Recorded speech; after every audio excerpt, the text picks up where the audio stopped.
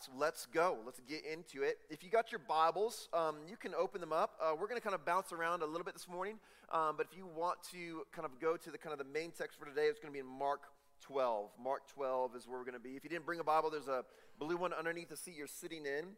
And Mark 12 in the blue Bible is on page 941. 941 in the blue Bible. And as I said, it's going to take us a while to get there. We're going to bounce around a lot, but that is going to be kind of the main piece for this morning. Hey, we have been in this series called The Path of Flourishing now. This is our third week. We have one more week in The Path of Flourishing. And what it is, it's really an answer to what does discipleship look like at Flourishing Grace? What does this look like, and how do we begin to live and experience the life that Jesus has called us to live, and experience the life that he's called us to experience, right? At the very beginning of this, I quoted, there's a Barna study that was done, and they asked Americans, right, the question, are you a Christian? Are you a Christian? And what they found is that 76%, which is a massive number, 76% of Americans would say, yes, I am a Christian. 76%, that's a huge number. It's a huge number. But then as they begin to ask further questions, kind of probing in and saying, okay, are you actually doing the things that the Bible says Christians do, right? Are you actually practicing your faith? That number drops quickly, right, to 8%. Only 8% of Americans are actually doing the things that Jesus calls us to do. Only 8% of Americans are actually experiencing the life that Jesus offers them, that is extended to them and has called them to live, right? And so what we've kind of said all along is that there's this massive gap between what we say we are and what we actually are. For many of us, right? I realized this morning that more than 76% of us in the room would say that we're Christians, right? This is a Sunday gathering, right? This is the gathered church. I would hope that more than 76% of us would say that we're Christians. But the truth is that for many of us, we are not experiencing the life that Jesus says that he came to offer us, right? We would say that we are tired, we're weary, we're busy, we're worn out. And I've said this again and again and again and again. The primary reason we don't experience the flourishing that Jesus offers is because though we say we are Christians, we're not really disciples of Jesus. The reason why we're not experiencing, Jesus says, I came to give life and give it abundantly, John 10:10, right? And I'll say, the reason why we're not experiencing this abundance of life, this fullness of life, is that even though we say, I'm a follower of Jesus, we're not actually disciples of Jesus. I'm a Christian, but I'm not a disciple. It's a discipleship issue. And so we've been unpacking what discipleship is over the past several weeks. We are people constantly being shaped, right? We're constantly being shaped by the world, by culture. Culture is the greatest disciple maker of our day. It's shaping and molding our practices. It's shaping and molding our habits, like we talked about habits a minute ago. It's shaping and molding our identities. It's shaping and molding our wants and our desires and our loves. Culture is constantly shaping these things. And so rather than being a disciple where these things are being shaped by Christ, through the Holy Spirit and by his word, right, it's being shaped by culture. And then we wonder why I'm not experiencing the life that Jesus offers. And so since this is a discipleship issue, we've been unpacking discipleship. And we've kind of said so far that discipleship involves a community of people, right? That's what we talked about week 1. This cannot happen alone. It does not happen in isolation, okay? A community of people seeking to be with Jesus, to do what Jesus did, and to become like him. And so last Sunday, we talked about this idea of being with Jesus. If you want to experience the life that Jesus has on offer, if you want to be his disciple, you've got to be with him. You got to be with him, right? If you missed that, you can go back and listen to that at flourishinggrace.org/listen. And today we're going to move on. We're going to talk about what does it look like to actually do what Jesus did, to follow Jesus, to begin to emulate him, to begin to put into practice the way that he lived his life. We must do what Jesus did. We must follow him. A couple weeks ago, I talked about kind of these Jewish, kind of in first century Israel, like the Jewish schools, right? The Beit Midrash, the Beit Seder, right? These schools that the little Jewish boys and girls would have kind of grown up going to as they kind of matured. It was where they learned to read and write, all right? And they would practice the things that they would read and write through the Torah, by studying the Torah, by memorizing the Torah, by reading and writing it. And eventually, you got to get to the place where you just graduate. There's nothing beyond that except for the most elite of the elite, the smartest of the smart, this very, very, very, very, very, very, very small number of men, and only men. Women were not allowed to practice this, right? They would become a part of the Beit Talmud, and essentially it was kind of this tryout to eventually maybe become a Talmudim, which is where we get the word disciple. What they would do is they would kind of try out, they would go and they would kind of apprentice under or shadow under for a moment. They would try out before a rabbi. We've talked about this over the past few weeks. The rabbis were kind of these insanely popular men of the day. They were like the world-famous movie stars or superstar athletes of the day. When they came into town, right, everybody would gather to hear the rabbi talk. Right? And the Talmudim were the rabbi's disciples.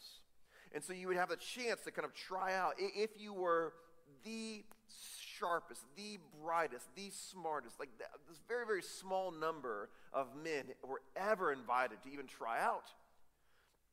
And if you could hack it, eventually the rabbi would turn to you and say, "Come, follow me. Come follow me." It was an invitation to come and follow him, right? When Jesus says to his disciples, "Come follow me, I'll make you fishers of men," that was not a new phrase or a new saying. Jesus wasn't creating that. It was a common saying of the day where these rabbis would turn to these men who are trying out, and they would say, "Come follow me. Come follow me, and I'll make you a great teacher. I'll make you a great rabbi." And they become the Talmudim. We've talked about this idea that the ancient Hebraic blessing over the Talmudim was maybe covered in the dust of your rabbi, maybe so close to them that their dust would cover you as they walk down the street. That the dust they kicked up would cover you, right? But it was more than that, right? The goal of the Talmudim was not to kind of become greater than the rabbi. Like that was not even that's something that would be entered into their mind. There's nothing greater than the rabbi. The goal was not to impress the rabbi with their smarts. The goal was not to get an A. The goal was not to, in some way, shape, or form, graduate with a degree. That was not it at all. The goal of the Talmudim was to study the rabbi and to do exactly what the rabbi did. The Talmudim would watch the rabbi all day, every day, and they would try to emulate him in every single way. They would study how the rabbi eats his food, and they would try to eat their food in the exact same way. They would study how the rabbi goes to sleep, and they would go to sleep in the exact same way.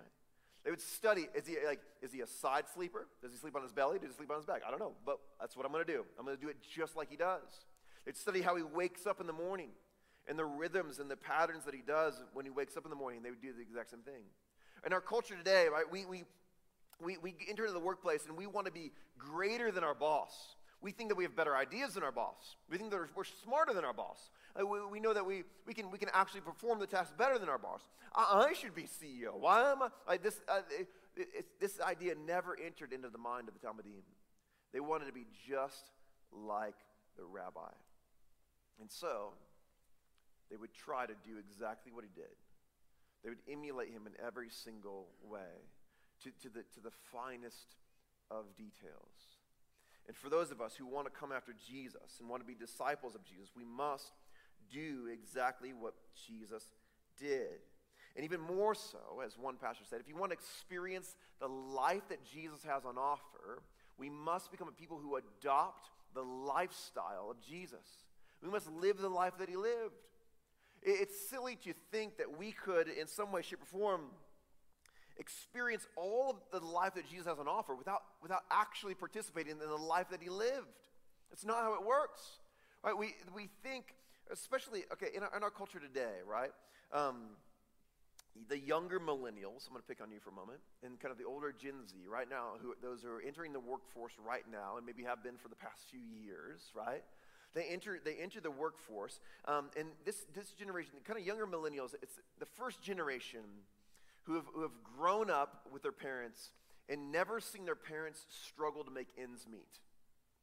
Never seen them struggle, right? Now, that's a broad statement, but it's true. It's for this generation, kind of the younger millennials and Gen Z, they've never seen their parents struggle to make ends meet, right? They're growing up underneath the wealthiest generation that has ever lived in the history of the United States of America, right? They've grown up going on elaborate vacations and going to Disney World and Disneyland multiple times. There's never been a moment when they've seen their parents struggle to just hack it. They've always had it. And so now they're beginning to enter the workplace, and they want the same thing that their parents had. They expect to make the same amount of money starting off in their career as their parents did when they were 30, 40, 50, maybe even 60 years old. They want the same level of house, and they want the same level of car. They want the same level of neighborhood. They want the same title at their job. I want it all. But they don't want to go through the process of starting kind of in an entry-level position and working their way up. I don't have time for that. I'm better than that. I got a college degree. My mama told me that I'm good. I can do whatever I want to do. I got to put my mind to it, right? That's what mom told me. And they're struggling to figure this out. In the same way, for those of us who look at the life of Jesus, or we look at the life that Jesus offers and promises us, say, that's what I want. I want to live that. I want to experience that. And so we begin to kind of enter into faith and Christianity, and we're like, why isn't this working? Why don't I experience that? And we realize that 76% of us would say, man, I'm a Christian, but only 8% are actually experiencing the life that Jesus offers us. So why is that? I don't understand. Like, because we have not adopted the lifestyle of Jesus. It's like saying, man, I want to lose weight while eating milkshakes and pounding pizza every day. It's silly. You laugh at that, but we're doing the same thing.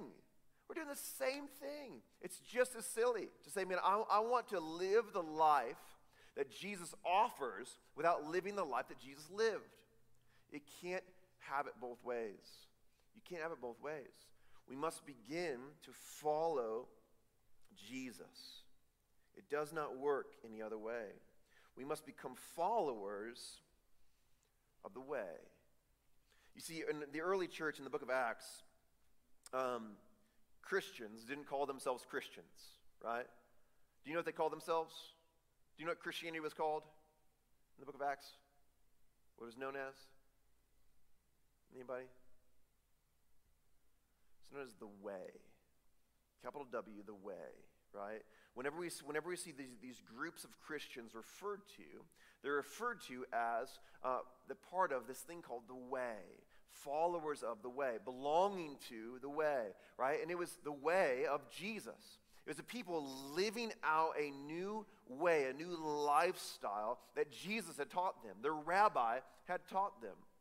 We see this in Acts 9, which is Saul's conversion. But before he's converted, it says this: but Saul, still breathing threats and murder against the disciples of the Lord, went to the high priest and asked him for letters to the synagogue of Damascus, so that if he found any belonging to the capital W, the way, men or women, he might bring them bound to Jerusalem. If he finds any Christians, if he finds any that are belonging to this thing called the way, he's going to arrest them and bring them to Jerusalem. We see this in other places in Acts. Another one is Acts 19:23. It says this: about that time there arose no little disturbance concerning the way. Capital W, the way, right? There's this hubbub, there's this kind of this buzz going on concerning this new thing called the way. It's the way of Jesus. Jesus teaching his people how to live a new way of life. The way is a lifestyle, the lifestyle of Jesus. You see, Jesus invites everybody to become his disciple. This was a new thing that Jesus did, right? The rabbis of the day would have a small handful of men that were allowed to become their disciple. But Jesus, in Matthew 28, we've quoted a bunch during this series, says go therefore and make disciples of all nations. Everybody's welcome to come be my disciples. Everybody is invited to come and practice the way, my way. Everybody's invited to come and study my life, my mannerisms, how I do what I do, and come and follow me. Everybody is invited to come be my Talmudim, to begin to emulate me in every single way. And this is why the early church is known as the way. Well, what is the way of Jesus? The way of Jesus, we see this throughout Scripture. In fact, the number one, kind of the main kind of famous teaching of Jesus, right, is the Sermon on the Mount. And we actually walked through the sermon. We spent 4 months in the Sermon on the Mount last year because we were rolling out this whole Path of Flourishing thing, and we were going to roll out Path of Flourishing and path groups and all this stuff. And so we wanted to set up the Sermon on the Mount as like this is the way of Jesus. Let's go live this out. And then 2020 hit, and it all went crazy, right?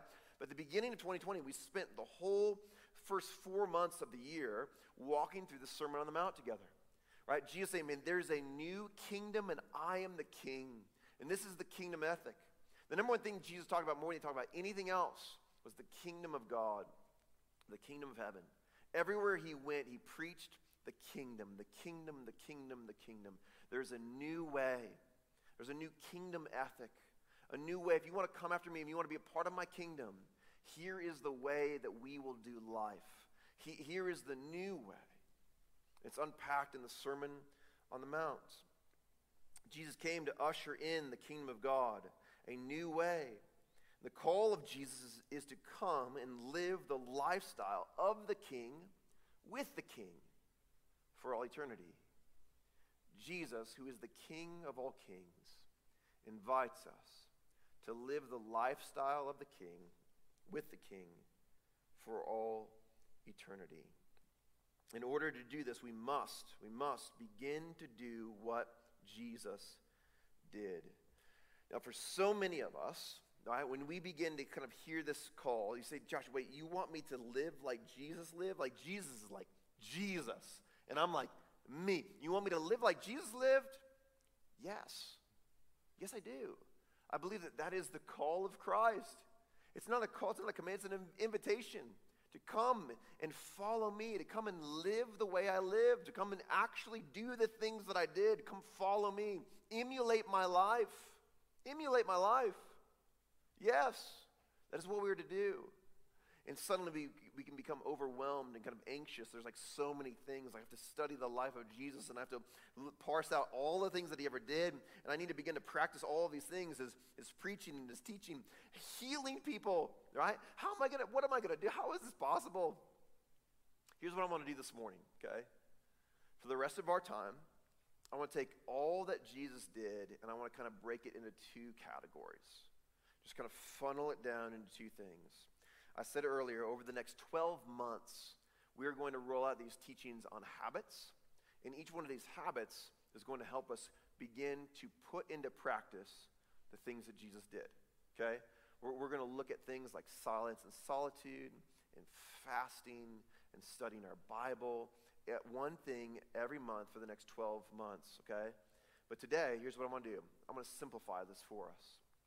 I want to make this as simple as possible for us, to funnel it down into kind of just two buckets, 2 categories. And I would argue that everything that Jesus did, everything that he did, fits into these 2 buckets, into these 2 categories.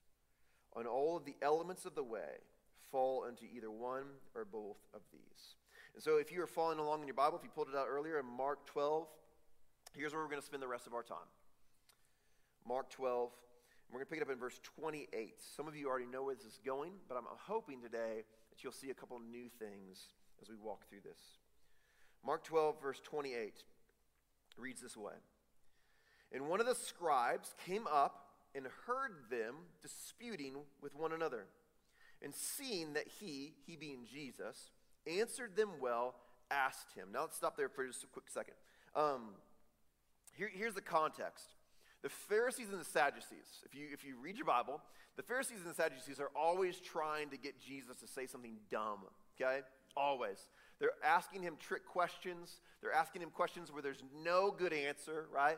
Trying to get him to say something so that they can hold on to it and be like, this guy believes this, or this guy said that, right? They're constantly doing this. And this is what's actually happening. This is the context. The Pharisees and the Pharisees have come, and they're asking Jesus a really, really hard question. And Jesus, as he always does, is nailing it. He's nailing it. And the scribe hears Jesus nailing the answer to the question. He's like, wow, this guy's sharp. And so the scribe asks a question. But here's the deal. This scribe, I do not believe, is trying to trick Jesus. This is a genuine question from a man who genuinely wants to honor God with all of his life. This is a very, very devout man of God who wants to please God, who wants to honor God with all of his life. And so he sees this super sharp rabbi and says, I got to ask this guy a question because he's so smart. I want to ask him. And so he asks Jesus this question. There in verse 28, he says, which commandment is the most important of all? I want to know so that I can do it. I want to make sure I'm nailing this one. What's the one? Jesus answered, verse 29, the most important is, hear, O Israel, the Lord our God, the Lord is one. And you shall love the Lord your God with all of your heart, and all of your soul, with all of your mind, and with all of your strength. Now, I want to be really, here's what we've done. We've butchered this, okay? If you were to walk into the room this morning before we ever talked about any of this, and I said, hey, what's the most important commandment, right? You would have said, right? For those of you who have grown up going to church, you would have said, man, love God and love people. Love God, love your neighbor, right? That's it. That's what we do. No. That's not what Jesus says. That is not what he says. Now, yes, here's what Jesus, this is crazy. Jesus is taking the entire law and condensing it down to 2 laws, okay? And we for some reason in our kind of Western Christianity, we feel the need to condense it down even further, right? How can I boil this down to just 2 things? Love God, love people. Like, that's it. That's not it, though. That's not what he says. Jesus quotes what's known as the Shema, right? This comes from Deuteronomy 10. He says, hear, O Israel, the Lord your God, the Lord is one. Hear, O Israel, the Lord our God, the Lord is one. But Jesus says the most important commandment is this. There's only one God. The most important commandment is this. There's only one singular God. Only ever has been, only ever will be, always has been, always will be one singular God. From everlasting to everlasting, you are God, right? There's only one God. There's only one God. This is what Jesus is declaring. This is what he's saying. The most important law is this, that you believe in only one God. That is the most important law. And if that's true, if there's only one singular God, then that God is worthy of all of your love, all of your heart, all of your soul, all of your mind, and all of your strength. Because there's only one God. If there's only one God, right, that God is worthy of all. Now listen, if there's more than one God, what Jesus is saying here is incredibly dumb. But there's only one God. You see what Jesus is saying? If Jesus is saying, listen, worship this one singular God with all of your heart, soul, mind, and strength, even though there's a plethora of gods, that's stupid. You've just ticked off all of the other gods. So it's the dumbest thing ever. Why would you do that? Don't do that. You want all the gods to be happy with you. You need to worship them all equally as best you can. But that's not true, is it? There's only one God. And because there's only one God, that one God is worthy of all of our love, an intense love with all of our heart, with all of our soul, with all of our mind, with all of our strength. If there was, you see, so to believe in more than one God is to disobey the most important commandment of Christ in the entire Bible. To believe there's more than one God is a chief sin. It's breaking the most important commandment. This is an offense to our God. There's only one God. And because there's only one God, he's worthy of all of our love, to love him with all of our heart, soul, mind, and strength. Jesus goes on in verse 31. He says, the second is like it this. You shall love your neighbor as yourself. There is no commandment greater than these, right? So to love our God, this one singular God, with all of our heart, with all of our soul, with all of our mind, with all of our strength, and then to love our neighbor as ourself. These are the two, they are inseparable. Jesus doesn't break them apart. These are the two greatest commandments. Now, normally, the pastor stops there, and he goes on to unpack loving God and loving your neighbor and breaks it down to even a simpler form. I want you to see what happens next, though. Look at verse 32. And the scribe said to him, you are right, teacher. You have truly said that he is one, and there is no other beside him. Now again, for anyone who would say, in first century Israel, they believed in more than one God, they just worshiped one God, well, just read it. All right, I'll stop. There's so much more. Verse 33, and to love him with all the heart, and with all the understanding, with all the strength, and to love one's neighbor as himself, is much more than the whole burnt offerings and sacrifices. There's nothing greater than this. It's more than all of that. And when Jesus saw that he answered wisely, he said to him, listen to this, you are not far from the kingdom of God. And after that, no one dared to ask him any more questions. You are not far from the kingdom of God. Here's what Jesus is saying to this man. When this scribe says, Jesus, you're right. You're right. That is it. That is the law.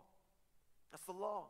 You've nailed it. That's more important than all of the other sacrifices. It's more important than all the other.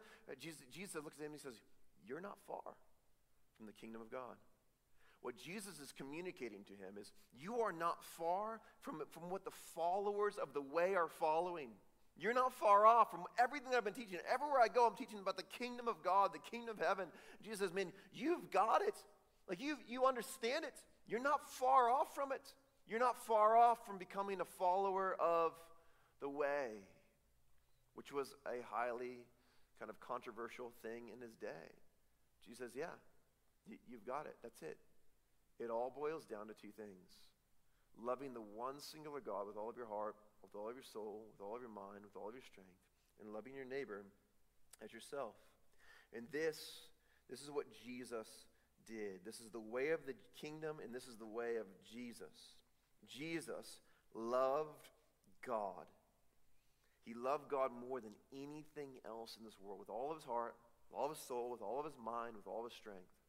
I'm going to show you a couple of verses. John 5:30, Jesus says this. He says, I, Jesus, can do nothing on my own. This is Jesus.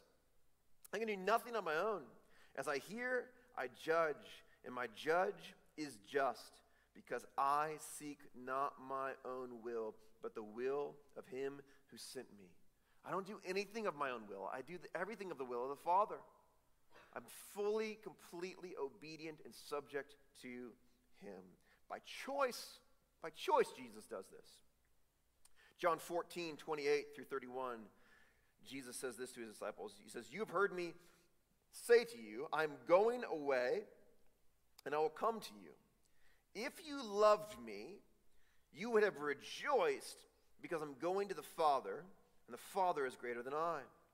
And now I have told you before it takes place, so that when it does take place, you may believe. I will no longer talk much with you, for the ruler of this world is coming. He has no claim on me, but I do as the Father has commanded me, so that the world may know that I love the Father. Rise and let's go from here. This is perfect obedience out of perfect love. Jesus loves the Father perfectly. He says, man, if you knew me, if you loved me, you would be rejoicing when I say I have to go away. I'm going to the Father. Let's start. We should be partying, right? For the 8%, for those who are actually following Jesus, right? Death is just the gate to eternal joy. It's the one final obstacle to eternal fullness and delight, to being with him and being with the Father. The party. Jesus is like, if you knew me, if you loved me, you would be rejoicing because I get to go be with the Father.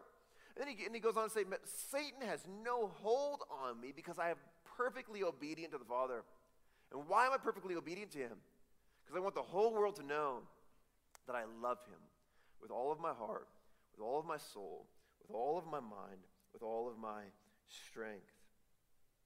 When the world looks at Jesus, they see perfect submission out of perfect love. He's not doing this because he's afraid of the Father. He's not doing this because he's like, oh man, I don't want to get a spanking. He's not, no. He's like, I love the Father perfectly. And so I want to worship him and adore him perfectly. For Jesus, his praying, his teaching, his life, his mission are all in subject to him. The goal of Jesus' life was to demonstrate to the world that the Father was better than life. In every way, we are to emulate Jesus, but Jesus is emulating the Father. In Colossians 1:15, it says that he is the image of the invisible God. Jesus. If you want to know what God looks like, look at Jesus. He's the image of the invisible God. Hebrews 1 says that he is the radiance of the glory of God, the exact imprint of his nature. Hebrews 1:3. Jesus is emulating the Father, and we are called to emulate Christ. As disciples of Jesus, in all we do, we demonstrate that Jesus is better. The goal of the life of the follower of Jesus is to live in such a way that demonstrates to the world that Jesus is better than life. Let me say that again. The goal of the life of the follower of Jesus is to live in such a way that demonstrates to the world that Jesus is better than life. Jesus lives in such a way that the world might know that he loves the Father.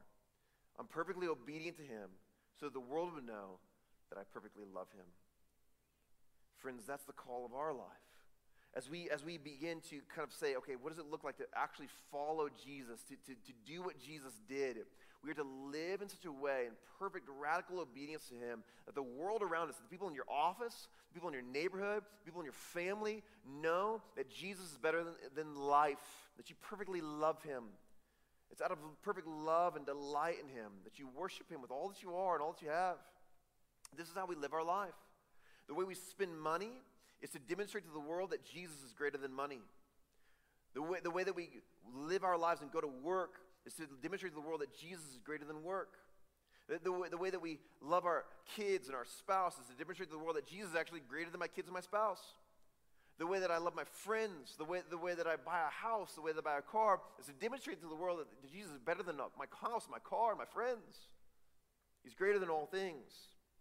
I love him. And I love my God with all of my heart, with all of my soul, with all of my mind, and all of my strength. All right, I'm out of time. Quickly. We must love our neighbor. Jesus loved his neighbor. In Mark 10:45, Jesus says this. He says, "For this, even the Son of Man came not to serve, but to serve. Not to be served, but to serve. And to give his life as a ransom for many." Jesus came not to serve, not to be served, but to serve. And to give up his life, to love his neighbor. He came to love his neighbor. I love Matthew 11:19. This is a critique of Jesus. The scribes and the Pharisees are kind of ripping on him, and they say this. "The Son of Man came eating and drinking, and they say, 'Look at him, a glutton and a drunkard, a friend of tax collectors and a sinner.' Yet wisdom is justified by their deeds," right? It says that Jesus came eating and drinking. That's what he was known as. That's what he was known for, was constantly eating and constantly drinking with everybody. That's just what he did. That's what he did. Everywhere he went, he was eating and drinking. He was known that they called him a glutton because he's constantly eating. They called him a drunk because he's constantly drinking wine, like constantly. Everywhere he went, he's sitting around with people, eating food and drinking wine. That's what Jesus did. That's what he was marked by. That's what he did, right? For those of you who were here a couple weeks ago, right, we talked about when Jesus meets Matthew or Levi, right, the tax collector, meets him at the tax booth. And what does he do? You guys remember? What do? They go to his house and they eat. He said, "Matthew, let's go here. And Matthew gets all of his friends, all the other tax collectors and all the other sinners, and they get together and they eat. When Jesus meets Zacchaeus, right? The wee little man was he, right? Zacchaeus in the tree, right? Zacchaeus was a chief tax collector, right? Chief tax collector. What do? Go to his house and eat. That's what they do. They go to, and he gets all of his friends, all of his other tax collector friends, all of his other sinner friends. He's like, let's go eat. That's what they do. Why does Jesus do this? Why does he do it? Is it because he's a party animal? Just like loves to party. Like, that's it, man. I just party, right? No. Is he like a hardcore extrovert? Just, man, I just got to be with people. No, Jesus is constantly retreating. He's constantly practicing silence and solitude. He's constantly getting away to be alone with the Father. Constantly, all the time, slipping away, hiding, right, where people can't find him. All the time. Jesus loves his neighbor.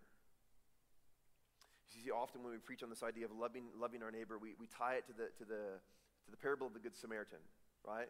Which is right. It's good, right? The parable of the Good Samaritan is this radical picture of reconciliation. The Samaritan and the Jew, they should not be loving each other. They should not be caring for each other. They shouldn't be doing it. But like when we do that, we take this so far, and we take loving our neighbor to like this extreme example. But Jesus' example of loving his neighbor is just eating and drinking with people who are not like him. I just said a minute ago that Jesus was radically obedient to the Father so that the world might see and the world might know that he loved the Father perfectly. These men, and all the other men and women that Jesus ate and drank with, were not that at all. They were not like him. They were not like him.